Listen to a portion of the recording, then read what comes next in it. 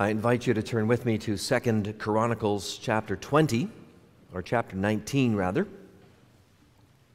Chapter 19, page 470 in the Pew Bible.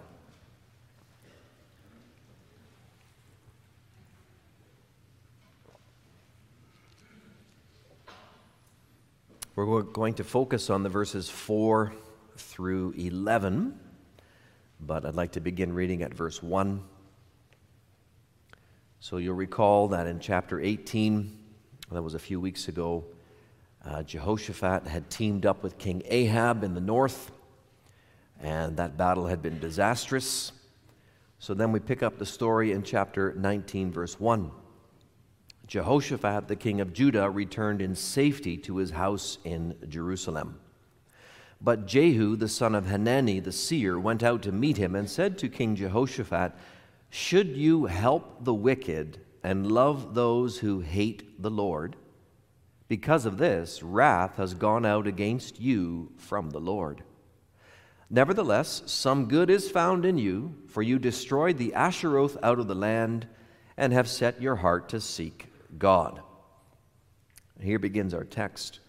Jehoshaphat lived at Jerusalem, and he went out again among the people from Beersheba to the hill country of Ephraim and brought them back to the Lord, the God of their fathers. He appointed judges in the land and all the fortified cities of Judah, city by city, and said to the judges, "Consider what you do, for you judge not for man, but for the Lord. He is with you in giving judgment. Now then, let the fear of the Lord be upon you. Be careful what you do, for there is no injustice with the Lord our God, or partiality, or taking bribes." Moreover, in Jerusalem, Jehoshaphat appointed certain Levites and priests and heads of families of Israel to give judgment for the Lord and to decide disputed cases. They had their seat at Jerusalem. And he charged them, "Thus you shall do in the fear of the Lord, in faithfulness and with your whole heart, whenever a case comes to you from your brothers who live in their cities concerning bloodshed, law or commandment, statutes or rules, then you shall warn them that they may not incur guilt before the Lord, and wrath may not come upon you and your brothers. Thus you shall do, and you will not incur guilt. And behold, Amariah the chief priest is over you in all the matters of the Lord, and Zebediah the son of Ishmael, the governor of the house of Judah, in all the king's matters. And the Levites will serve you as officers. Deal courageously, and may the Lord be with the upright." That's our text then for the sermon this morning. In response to the preaching of the gospel, we'll sing from Psalm 34, the stanzas 8 and 9.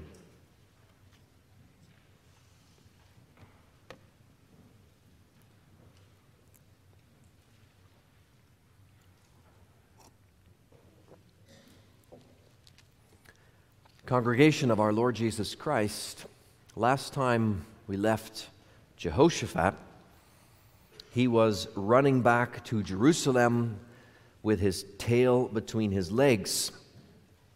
He had been, as we mentioned, he had been up north with King Ahab. While there, he had been talked into helping King Ahab attack the Syrians at the city Ramoth Gilead. The two kings made their plans. They thought it would be an easy win, especially with the doubling up of their large armies. But it turns out that was not the Lord's will. And when the Lord stands against you, it doesn't matter if the odds are 1,000,000 in your favor, you will never win if the Lord is against you. And as the Lord had predicted in chapter 18, Ahab died in that battle. The people of Israel were scattered. Jehoshaphat barely escaped with his life, fleeing back home to Jerusalem. And once he got back home, he is scolded by Jehu, one of God's prophets. We just read that. "Should you help the wicked Jehoshaphat, should you help the wicked and love those who hate the Lord? So that's kind of left hanging there in verse 3, verse 2 and 3. And the last time a prophet went out to scold one of Judah's kings, he landed up in jail in stocks. You remember that? That was a few chapters back. The king who did that was Jehoshaphat's father, King Asa. And the prophet who ended up in the stocks was Jehu's father, this prophet's father, Hanani. So there's something left hanging at the end of verse 3. How will Jehoshaphat respond to this critique, this scolding of the prophet? That must have been a question on the prophet's mind, knowing what happened to his dad.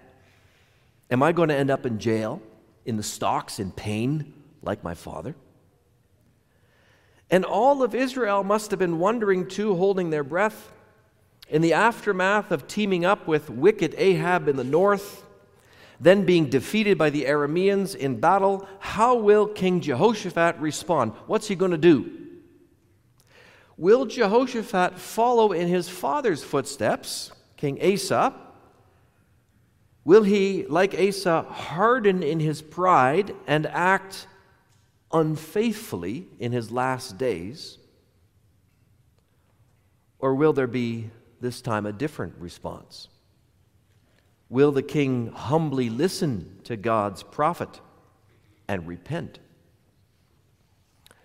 Well, thankfully, our text shows us that it is the latter that takes place. The Spirit of Yahweh, the Spirit of the Lord, works powerfully in Jehoshaphat to preserve the faith and love that the king had displayed earlier.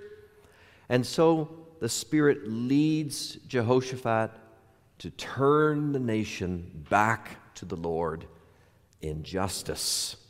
And so I bring you this word of God under this theme. Yahweh's king restores justice among the people. He restores justice. We'll take a look at the danger of helping the wicked and the blessing of helping the oppressed. Our text in verse 4 opens with a simple statement that Jehoshaphat lived in Jerusalem. And you might think, well, that's sort of stating the obvious. Do we really need to be told that? It was where his palace was. But when we recall what took place in chapter 18, it's better to take that little sentence as a deliberate contrast. In the previous chapter, Jehoshaphat had decided to leave Jerusalem. Chapter 18, verse 2. He decided to go down to Samaria to visit Ahab. So there was a time when he left Jerusalem to go live temporarily in Samaria to hang out with his friend Ahab, dwelling no doubt in his palace as a guest. But since coming back to Jerusalem, the chronicler is telling us Jehoshaphat stayed put in Jerusalem. He didn't leave to go to the north again. So a lesson has been learned. There's a turning point going on there. Jehoshaphat remains based in his own royal city, but it's not as if he never ventures outside of its walls, and he's certainly not in Jerusalem licking his wounds from the battle. Nor is he there filled with some kind of self-pity at the losses he experienced or at the narrow escape. That's the kind of behavior King Ahab had shown in his life on several occasions. No, King Jehoshaphat has something else in mind, verse 4. And he went out again among the people from Beersheba to the hill country of Ephraim, so that's from the south to the north, and he brought them back to the Lord, the God of their fathers. He brought the people back to the Lord. Isn't that something? I mean, that's the very opposite of self-pity, isn't it? This is the very opposite of pride and egoism and selfishness. This is a man who loves his covenant God and who wants his people to love the Lord too. Can you see, brothers and sisters, the Spirit of Christ resting on King Jehoshaphat? We saw that recently in the Belgic Confession preaching, that the Son of God is at work all through the Old Testament period already, and also in every king of Judah. He's at work preparing for his own future arrival. So Jesus is at work in 2 Chronicles 19. His Spirit is in Jehoshaphat. And here Jehoshaphat is filled with the Spirit in a unique way, so that he acts like the good shepherd king. He goes out among the people. You can't find another king that does this hardly. He goes out among the people. He speaks to the people. He urges them to turn their hearts back to the Lord their God. He urges them to serve the Lord again. Doesn't this sound a lot like what the Lord Jesus did himself in his earthly ministry? Traveled around the countryside, from town to town to town, preaching the gospel. That's what Jehoshaphat's doing. The expression in verse 4, and brought them back to the Lord, the God of their fathers, that doesn't refer to a physical bringing them back geographically. No, it's the chronicler's favorite way of speaking about repentance. The underlying verb there means to turn. And in Chronicles, that verb turn or return is used frequently. If you turn away from the Lord, that's his way of describing that you are rebelling against God. But if you turn back to the Lord, or in this case are brought back, it's just in the hiphil stem, then you are repenting of your sin, you're finding grace, you're finding forgiveness from God, and you're living once more at peace with him. Jehoshaphat brought the people. He turned their hearts back to the Lord. In other words, brothers and sisters, what we see Jehoshaphat doing here is returning to his first love. That's an expression that Jesus uses in Revelation 2, telling one of the churches, return to your first love, to the zeal you had at first when you served the Lord and came to faith. In chapter 19, Jehoshaphat has been king for some 17 or 18 years. So he's been at it for a good while. Way back in the 3rd year of his reign, chapter 17, verse 7, Jehoshaphat had shown a great zeal for the Lord by sending out teachers to teach the people the law of God, to teach them God's way. That too was the Spirit of Christ at work in the heart of the king. But somewhere along the line from year 3 to year 17, the flame of faith inside of Jehoshaphat's heart, that flame that had burned so brightly, it had shrunk. It had grown dim. It had become small.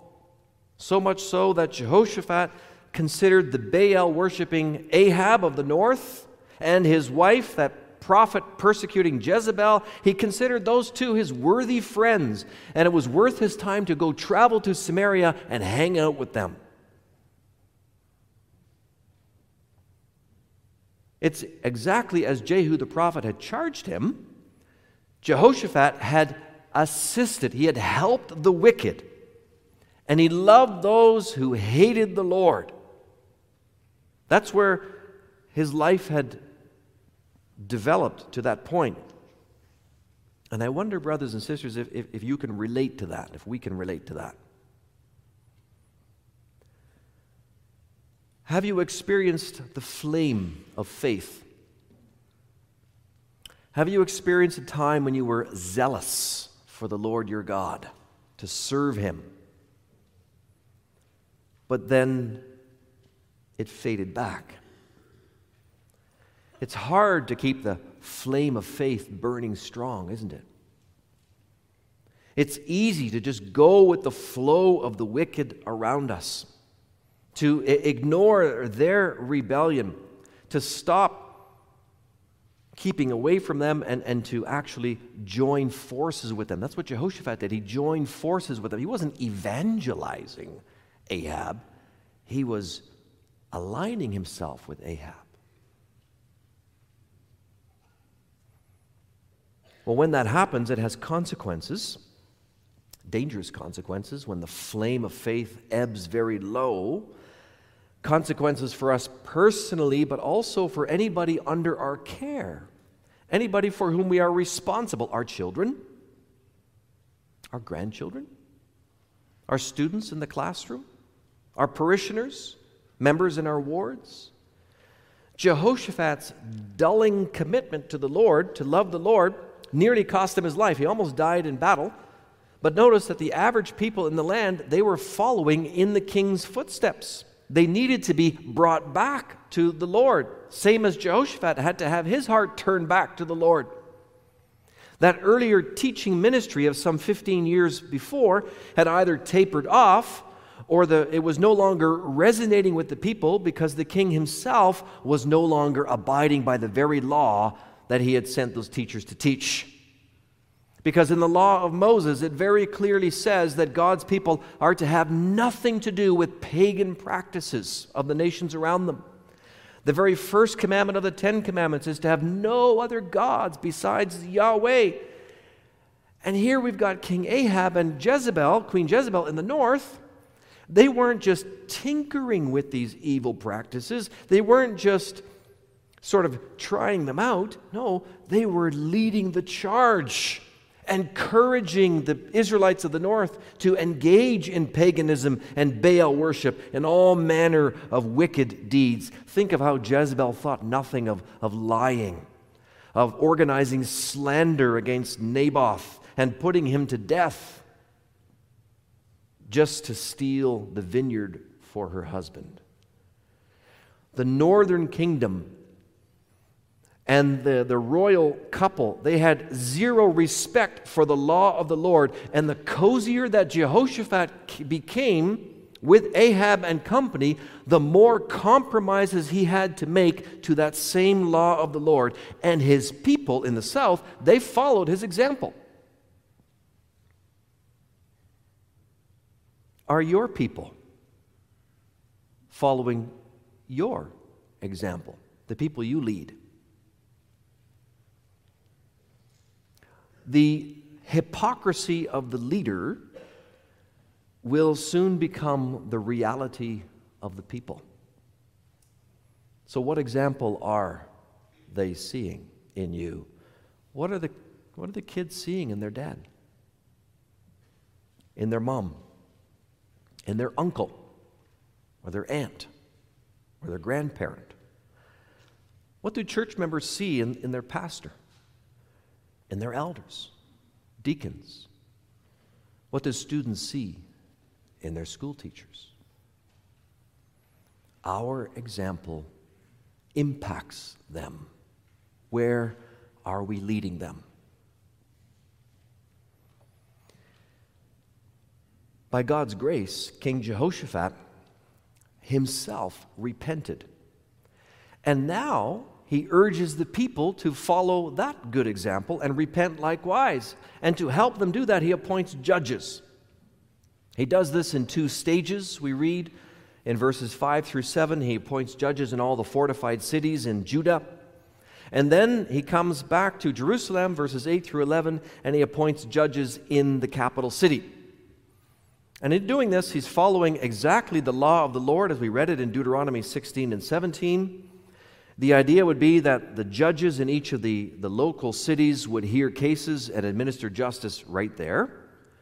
But if there was any case that was too difficult for them, they would send that case on to Jerusalem, where the king had appointed especially wise and experienced men to handle such matters. So there would be like almost a Supreme Court, if you would, in Jerusalem. Now we might ask, okay, but why focus on appointing judges? What do judges have to do with the gospel? What does the law have to do with having people turn their hearts to the Lord? Would it not be better if the king had sent out a new round of teachers? It had been 15 years. We don't exactly know what's happened to those teachers. Could still have been there, but maybe they needed refreshing. Maybe they needed more instructors. Well, the answer seems to be that the problem was not that the people didn't know what the law was, but that they were not keeping the law. They knew the various commandments. They evidently had been instructed, but they were ignoring them as it suited them. In other words, what they were missing was not church teaching, but church discipline. No one was holding them accountable for their sins, and that led on to much injustice in the land.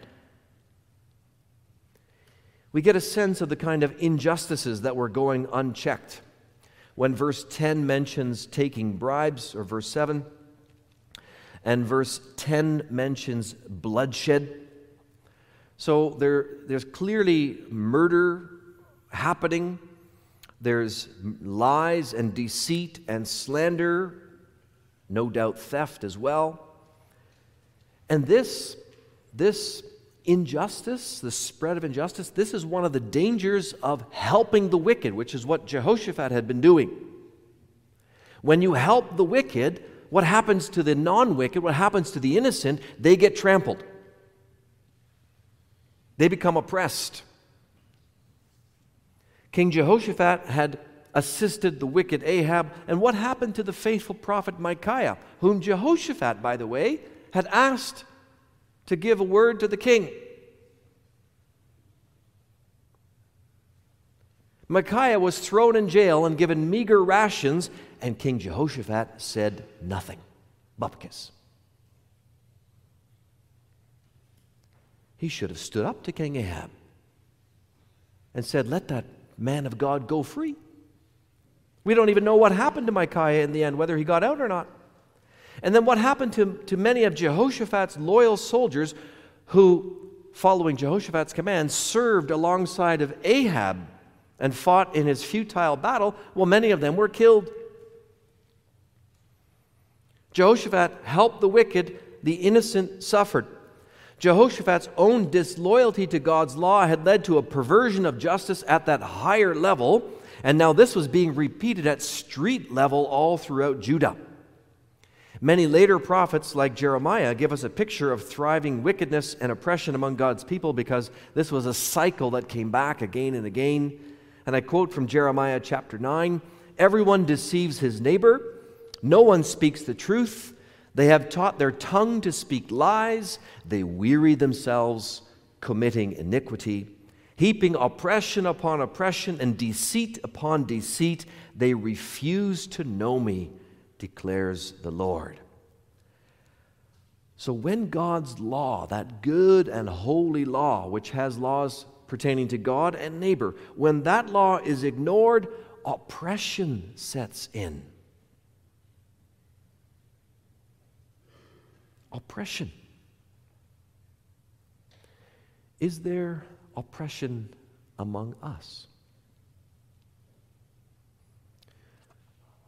In our homes, there certainly are forms of injustice that can exist out in the open and are plain to see at times, but there's also other forms of injustice that lurk in the shadows, that take place within the four walls of a home or in other private places. Are we, like Jehoshaphat, allowing or enabling wickedness to flourish right under our own roofs? Is there a child in danger? Is there a wife living under threat? Is there someone with power holding something or someone else, making them suffer? Are the souls living with us in our home or working alongside of us in our jobs, are they experiencing support and care so that they blossom in service to God? Or are these people wilting because someone is hurting them in some way, berating them maybe, putting them down, or simply neglecting to love them as they should? These are all forms of injustices. These are evils that live in darkness and thrive because they have no accountability in those places to the law of the Lord, because they are never exposed to the light. Is it not time that we talk about these things and expose them to the light? Is it not time that we think carefully and root out also these kinds of evils if they live among us? And if we are the guilty, oppressing someone, is it not long past time that we repent and turn back to God in sorrow of heart? For there's danger, another grave danger, in helping the wicked. And that is bringing God's anger down upon our own heads. Our text refers to that in verse 10. The judges are commanded to warn the people of their wicked ways, that they may not incur guilt before the Lord, and wrath may not come upon you and your brothers. The Lord is warning them, I am the ultimate judge. I will have the final say. Verse 7, there is no injustice with the Lord. There is no partiality or taking bribes. If you judges don't do your job, I'll do it for you, but then it's going to be bad for you. I will hold the judges to account, and I will also hold the perpetrators to account. Make no mistake, they will not get off scot-free. The wrath of God will fall on wicked judge and perpetrator of evil alike. All who are oppressed may take comfort in that reality too, that evildoers will one day have to give an answer to the judge of all the earth. Well, how much better then? And how much wiser and safer to act justly now. And what a blessing it is to help set free those who are oppressed. For that's what the good and the upright judges do, right? They free the oppressed. That's what we can do here in the church. When some form of oppression comes to light, we can work to set that person free. This is justice. Justice is when evil is stopped. Evil always breaks down, evil always destroys, and a godly judge, he will put a stop to it so that the victims of evil may be liberated. Isn't this exactly what Jesus came to do? His mother Mary already sang in that Song of Mary, hymn 17 in our book.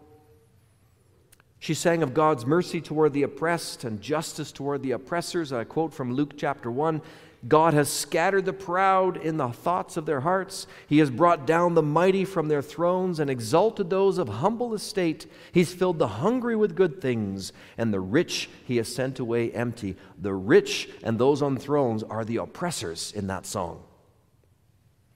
And the hungry and the poor are the oppressed. What does the Lord Jesus himself say about his ministry? Luke chapter 4 quotes from Isaiah. The Spirit of the Lord is upon me because he has anointed me to preach good news to the poor. He sent me to proclaim liberty to the captives and recovery of sight to the blind, to set at liberty those who are oppressed, to proclaim the year of the Lord's favor. That is not the folly of what today is called social justice. Do not mistake either the Lord Jesus or myself in what I'm trying to get across. But this is what has always been the justice of God. It is God who calls oppression in any form evil. And it's God who will judge the oppressor and give justice to the oppressed, whether that's Christians in hiding in the Middle East, or whether it's kids living in fear in Canada, or whether it's a spouse suffocating under the demeaning conditions of their marriage. God hates the evil of oppression, and we need to hate it too. It has to be purged from among us. God said it already in Deuteronomy 16.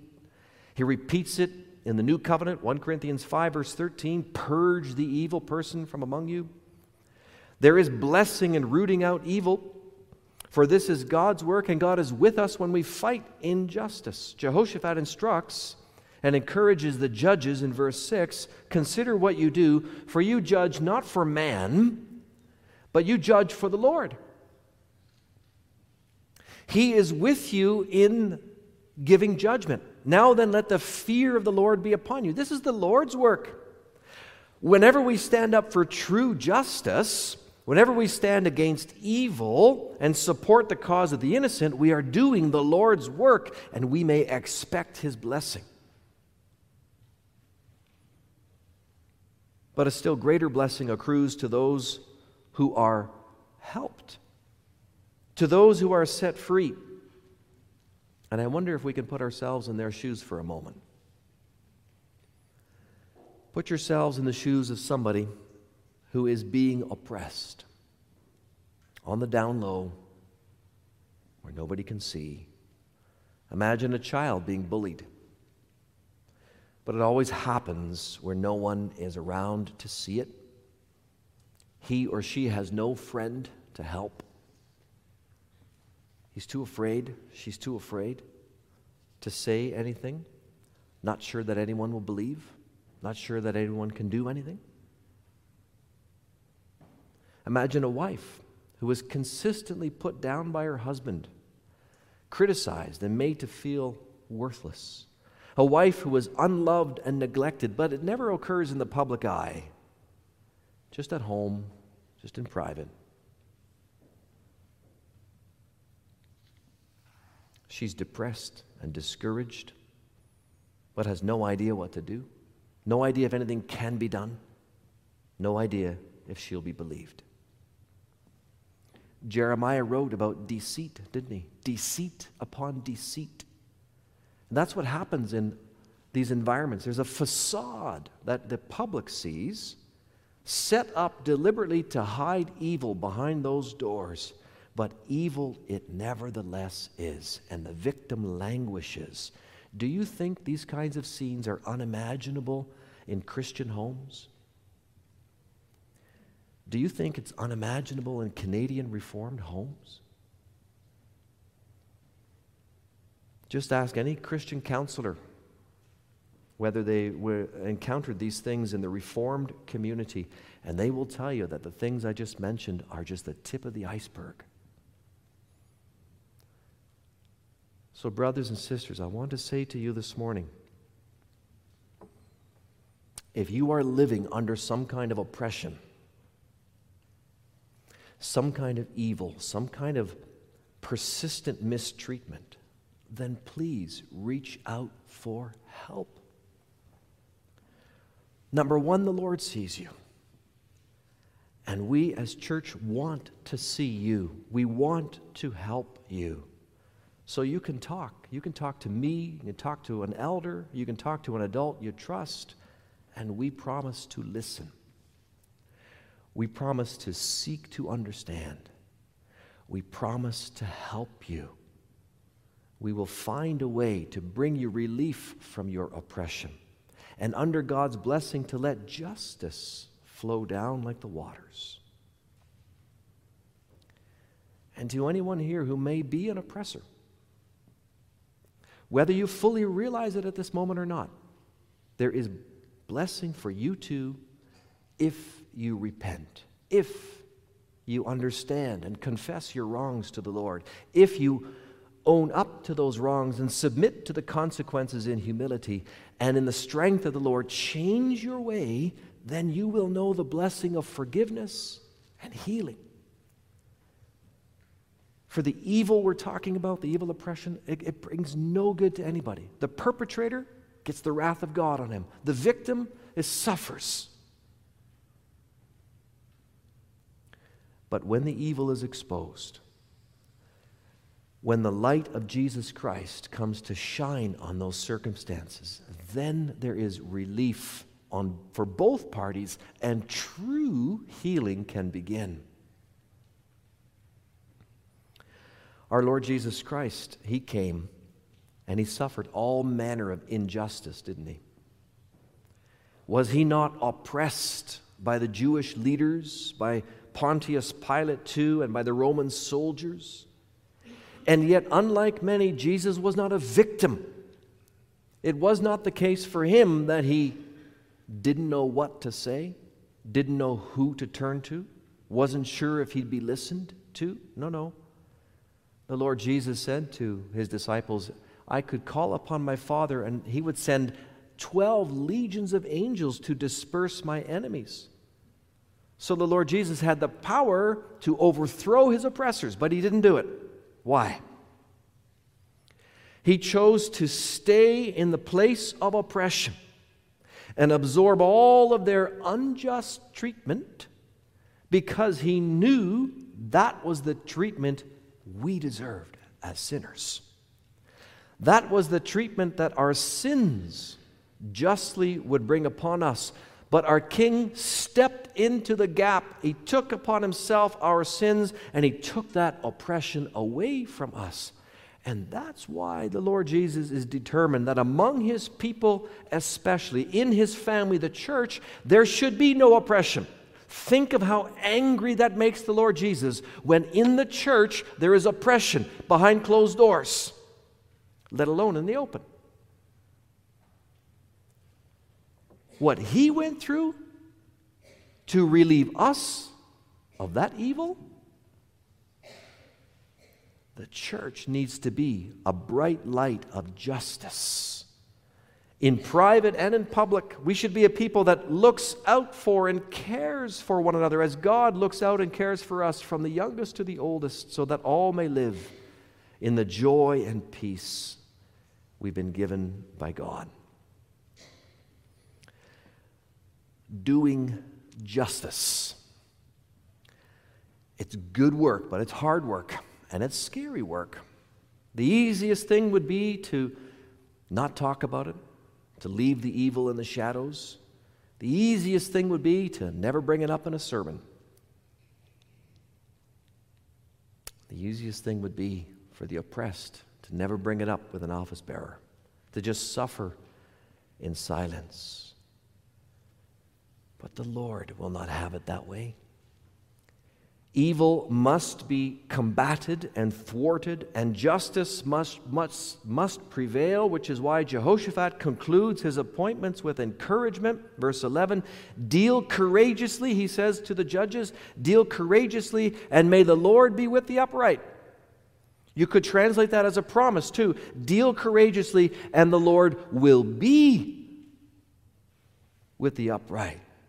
He will be with us in seeking justice. That's what Jesus died for. Setting his people free from the tyranny of sin and evil in its many forms. That's what he died for. So Jesus is with the oppressed who call out to him. He's with them. Let's you and me be with them too. For if we are with them, then Christ is with us. Amen.